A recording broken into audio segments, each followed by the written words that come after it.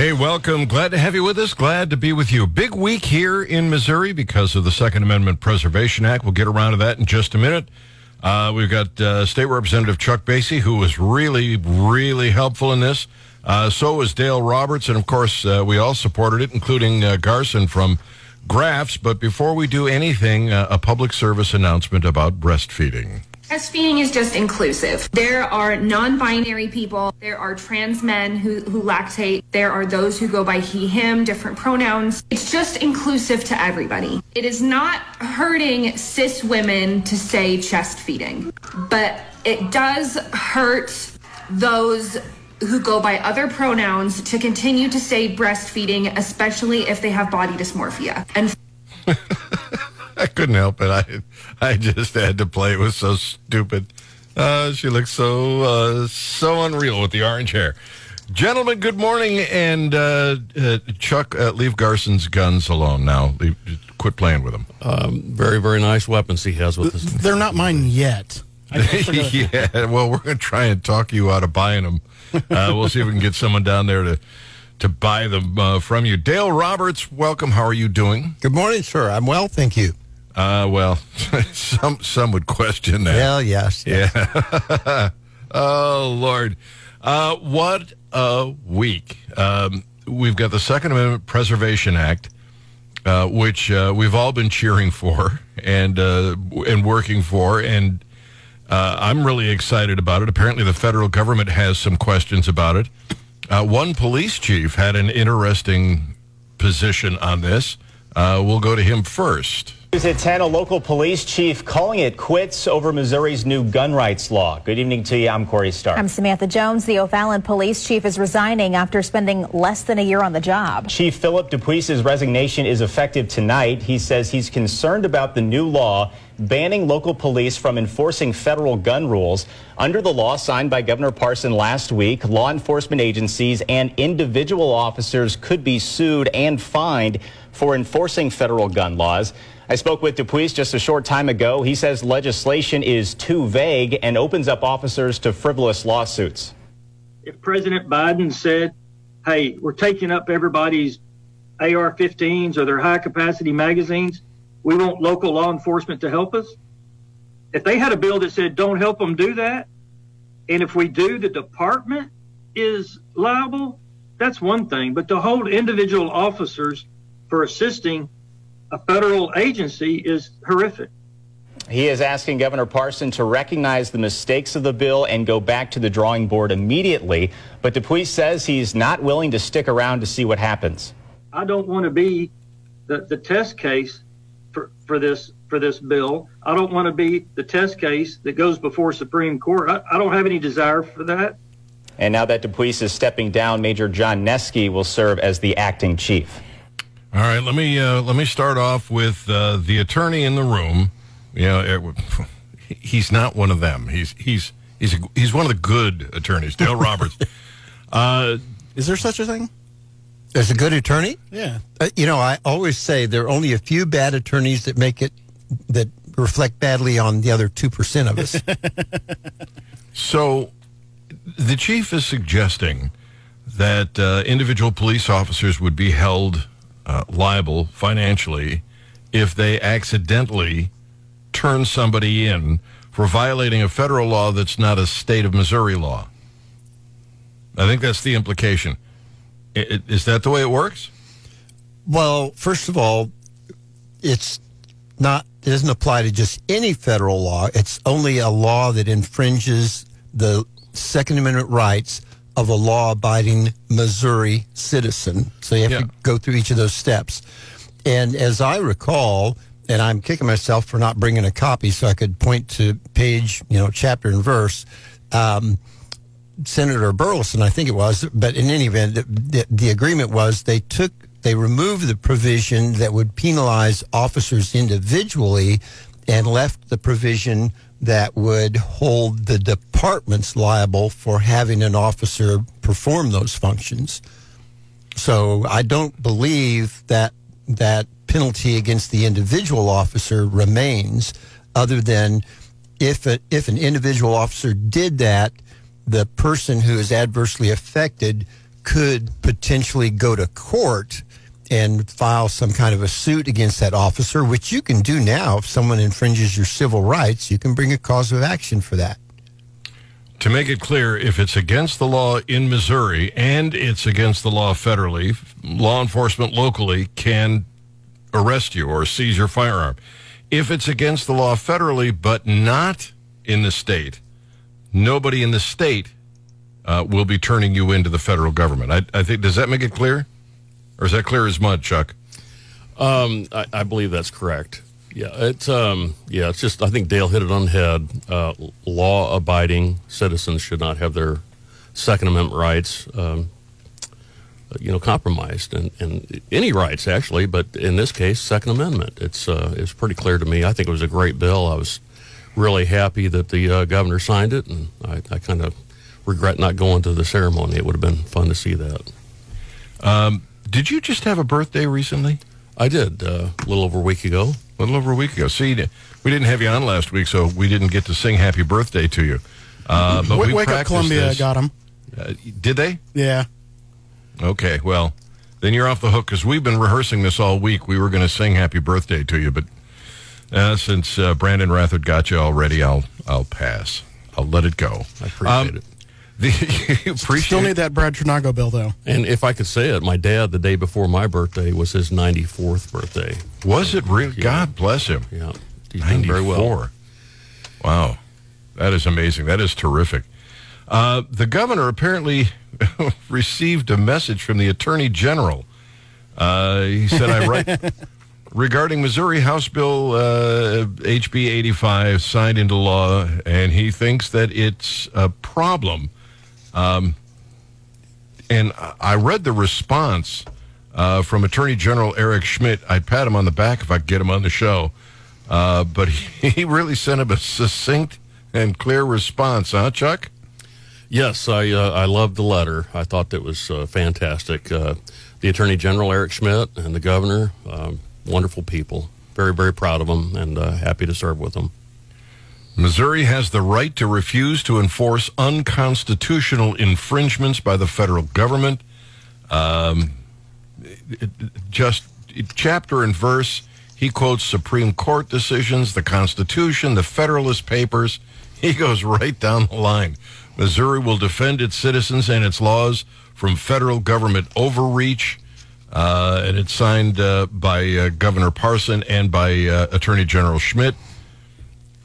I read that letter and I was like, wow, this is a history lesson, a legal lesson, all wrapped into one. It was, and a bit of a smackdown. Yeah, I was saying a WWF. And well-deserved. I mean, the temerity of an acting assistant attorney to write the governor of a state and the attorney general of a state and challenge them and tell them, you have, I don't know what he gave them, you have 2 days to answer this letter and tell me what you're up to.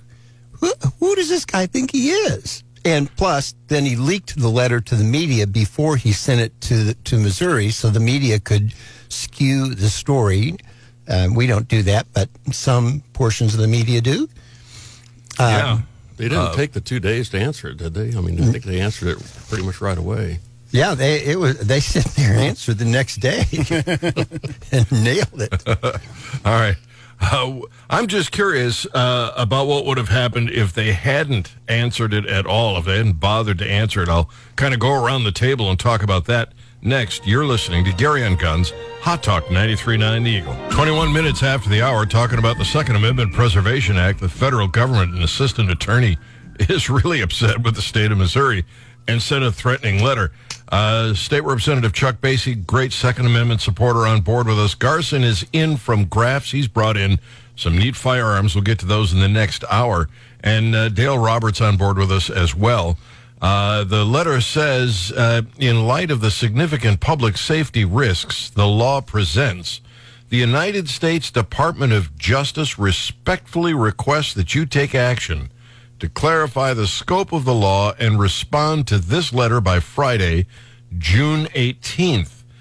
I don't think they even had to respond. I mean, I love the response, but Dale, was there any recourse? What if the governor and the attorney general said, lick sand. Yeah. I can't think of any action they could take for the state failing to respond to their letter. And a letter that, misstates the facts and the law. But I'm with you. I'm glad they did. It goes both ways. You could say, well, they could have waited a week and said, oh, yeah, by the way, we'll answer that.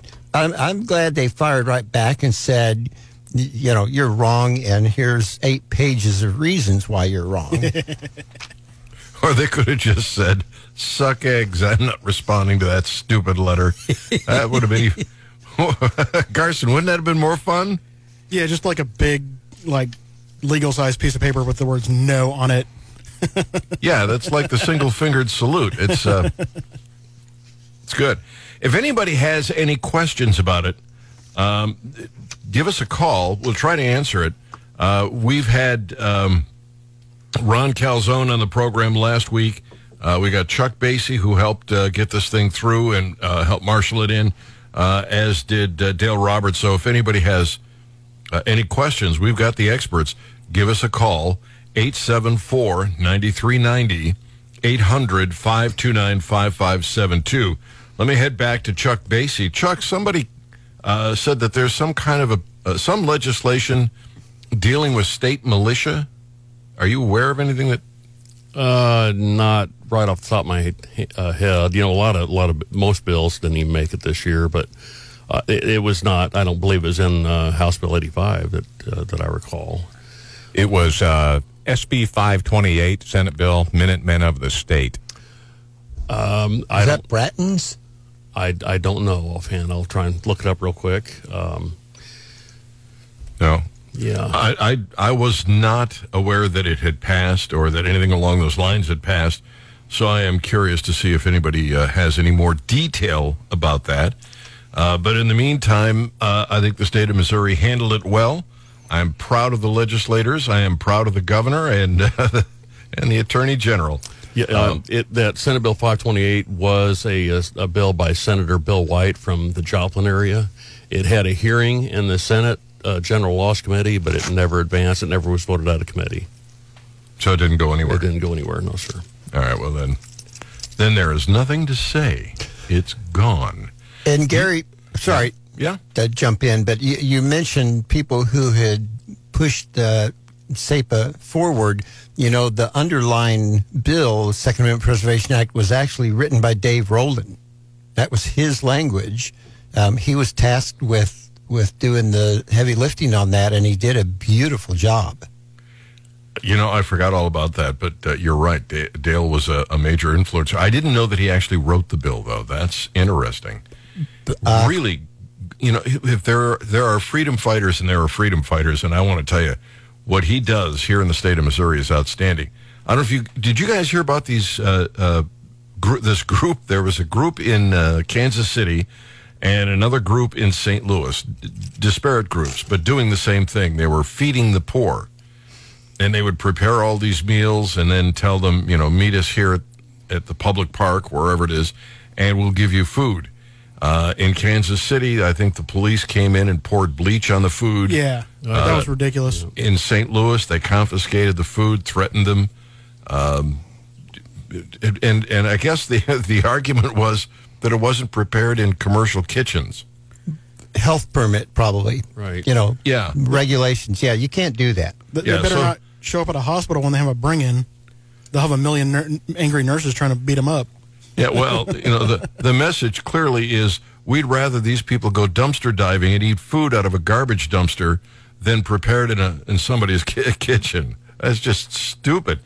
So Dave Rowland is representing them. He's and doing as far as I know, he's doing pretty well. He's knocking them dead. Good guy, just a really good guy. There is, and this is posted at Gary on Guns on Facebook. I don't know. I think we played this on the national show. I don't think we played it on the local Gary on Guns show. But it is liberals that are brought in to do a read on facts about gun control. Yeah, we played that. That was awesome. So, we're gonna give it another run through here. And I think, Brian, all right, let's go. So what we're doing today, it's exciting. We're going to have you reading from the teleprompter. These are real facts. These are all true, well-researched facts about gun control. Okay. And you're going to be reading facts about gun control. Okay. So is it going to come up in front of that lens? Will be seeing it? Okay. Yeah, so here's how it'll look. Wait. Did you know, according to the CDC, there were roughly 38,000 gun deaths in 2016? 2/3 of them were suicides. There are over 300 million guns in the United States. There are over 5 times more murders by knives than by rifles. The U.S. has the highest gun ownership rate in the world, but ranks 28th in gun murders. That's a rate of 2.97 deaths per 100,000 people. Handguns are responsible for more than 80% of total mass shootings. Handguns. Between 1993 and 2003, gun ownership increased by 56%, while gun violence decreased by nearly half. Since 1950, nearly all mass public shootings have occurred in gun-free zones. That's crazy. From 2013 to 2015, the 6 states that banned open carry actually experienced higher rates of police death.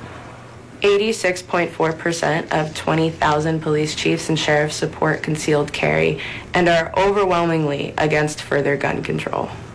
Those that have concealed carry permits, on average, commit less crime than police. Imagine that. Yeah, what does that mean? There is a clear correlation between higher firearm ownership and reducing police killings. Switzerland, a nation of about 8 million, is armed with an estimated 2 million guns in circulation with limited gun legislation. Switzerland's overall gun homicide rate is practically zero. Gun ownership does not correlate with the homicide rate. Interesting. I just kind of blindly chose a side on the whole issue without really thinking about facts. I mean, I'm going to be honest, for me, I don't really go to the main news sources because a lot of it's always pushed by an agenda, you know what I mean?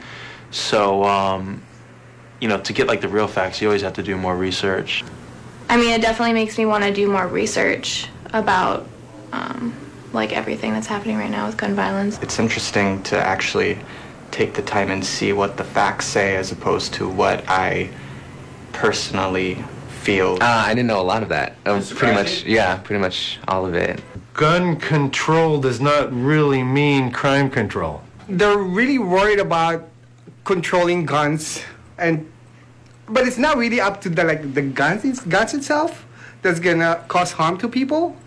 It's really about the bad people. I mean, it boils down to people, I feel like. But yeah, I mean, facts are facts, so. Yeah, facts are facts. I love it. All right. When we come back, Campus Carry, crime prevention research John Lott did a little looking into to see what happens. We'll share that with you next on Gary on Guns. Hey, welcome. Glad to have you with us. Glad to be with you. 874-9390, 800-529-5572. I just got to notice on Facebook, Brian, that somebody mentioned me in a post, and now I'm trying to find out what it was. Kind of distracting. But I'm going to get back to the story at hand. Chuck Basie with us. So is Dale Roberts. Garson is in from Graf's. He's brought in some firearms. We'll talk about those in about 30 minutes.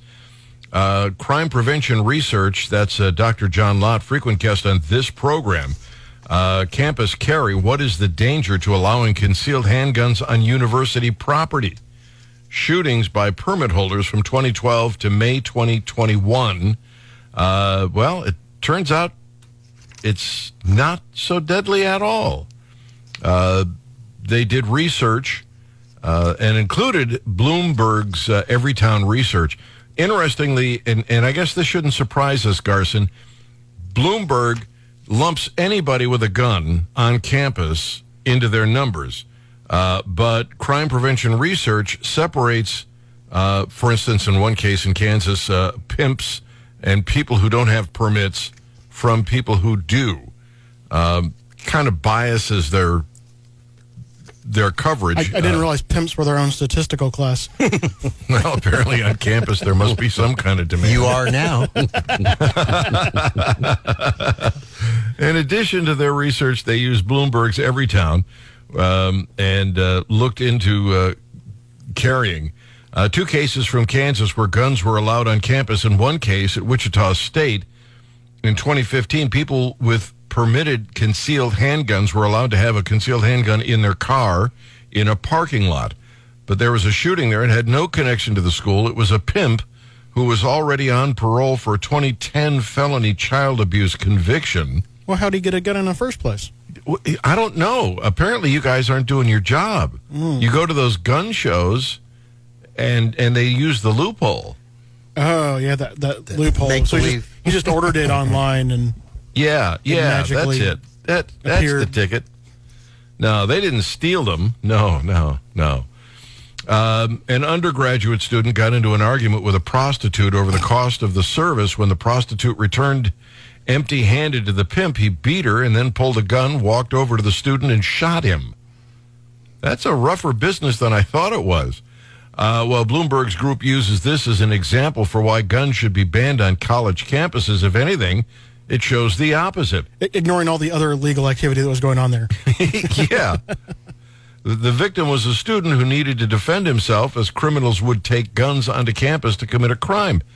The second case, Kansas State University, May 2019, involved an attacker and a victim not even connected to the university.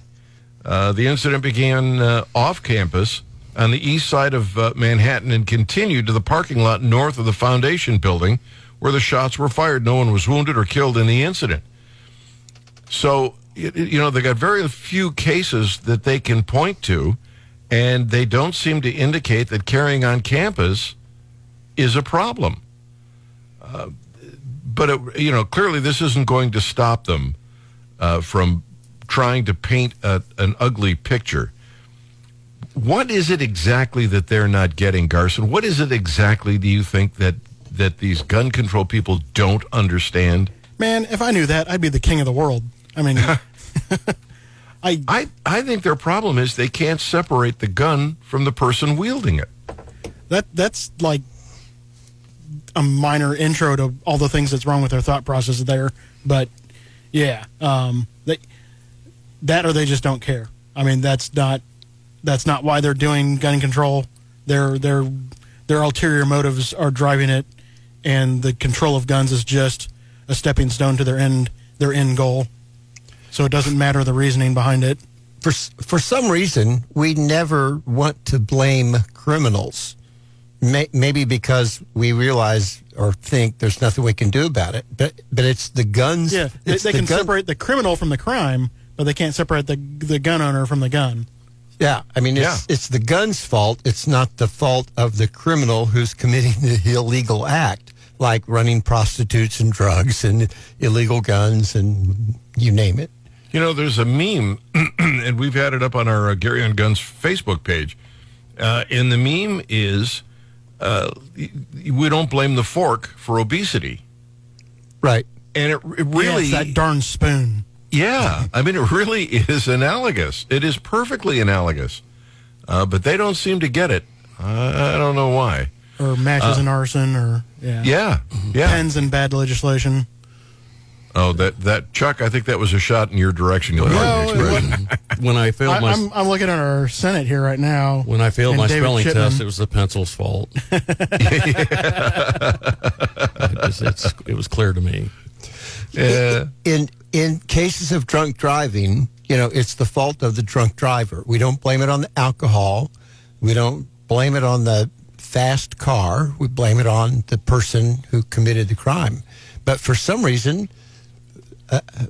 I don't know what it is. The mentality of people want to blame guns. I just can't get to the bottom of it. Yeah, well, I truly believe that their ulterior motives are the main driving point behind that. I would say, boy, you can say that again, but I bet you can't. I couldn't say it the first time. And we're professionals, ladies and gentlemen. Don't try this at home. Yeah, I'm sorry. They, I think there are two different groups two disparate groups. And I think the one group, and that is the group I think that Garson is talking about, they know that they're pushing trash, that this is nonsense because they have an ulterior motive. And the other group are just naive, and they're following. Very much so. They've not done the homework. They're in lockstep with the Hitlers and the Pol Pots of the world.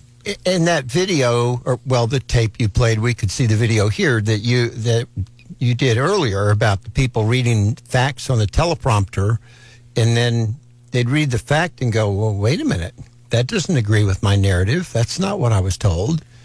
Yeah. I guess I need to do research. Well, yeah. And Brian was lucky enough to get to see the video because I saw him in there laughing at their reactions.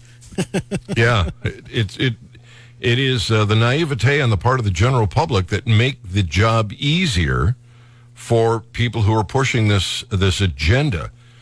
I'm going to move things a little closer to home, not real close, St. Louis close. The McCloskeys pleaded guilty to misdemeanor charges in their gun case. Tactically, we know that it was a major screw-up the way they tried to defend themselves. But I don't understand. And in fact, I wouldn't want this guy as a governor because he really threw the cards in pretty quickly. Senator, I'm sorry. And on that note, I'd like to announce my candidacy for Senate. Well, you know what? I would vote for you over McCloskey. Yeah, he's a gun guy like Hannibal Lecter's a food connoisseur. Oh, that's an interesting picture there. Excuse me while I hork. Let me start this off chatting with the attorney. What does this make sense? Why would he plead guilty? What was the crime? It appears that at least she, I don't know what's happened with him, but I know that she pled guilty to misdemeanor harassment and was fined $2,000. Oh, sorry. And her husband pleaded guilty to fourth-degree assault and was fined $750. And they give up the weapons they used during the confrontation. It doesn't make, on the facts, that doesn't make any, the facts that I know, that does not make any sense to me for them to plead to that.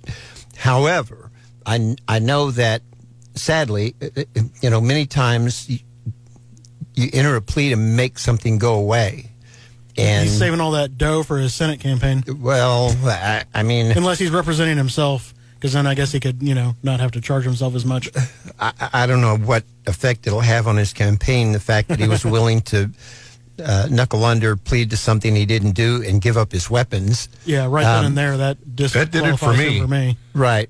But yeah, I mean, I don't, the facts I know, the facts that are available to the public, I don't see where they committed those crimes necessarily. All right, well, hang on to that thought because I'm up against the clock. Okay. We're going to take a quick break. We're going to come back. We'll chat about the McCloskey case on the Gary Nolan Show on Gary and Guns. It is 50 minutes after the hour. Glad to have you with us. Chuck Basie is in, and Garson is in from Graffs, and Dale Roberts on board. The legal saga of Mark and Patricia McCloskey took a surprising turn on Thursday when the couple pled guilty to misdemeanor charges of harassment and assault, agreeing to forfeit the firearms they displayed as a crowd of protesters tromped through their gated community last summer. Governor Parson had previously vowed to pardon the couple if they were convicted on charges of unlawful use of a weapon, and the McCloskeys had previously said, through their attorney, they weren't interested in accepting pre-trial diversion in lieu of a trial, which makes the news of their guilty plea a bit of a shock. The story is at Bearing Arms. After the court hearing on Thursday, Mark McCloskey, who's running for the U.S. Senate seat currently held by retiring Senator Roy Blunt, was unrepentant about the incident last June. I'd do it again. Hopefully he'd do it a little smarter, huh, Garson? If he could, yeah. Anytime the mob approaches me, I'll do what I can to put them in imminent threat of physical injury because that's what kept them from destroying my house and my family. If he felt that way, we're trying to figure out why on earth he took a plea and turned in his firearms. One of the firearms, the AR, as I understand it, was empty. The other, the pistol that his wife was carrying, was used in a court case and was actually tampered with so that it couldn't work. Well, that's even dumber. I think it did not have the firing pin, if I recall correctly.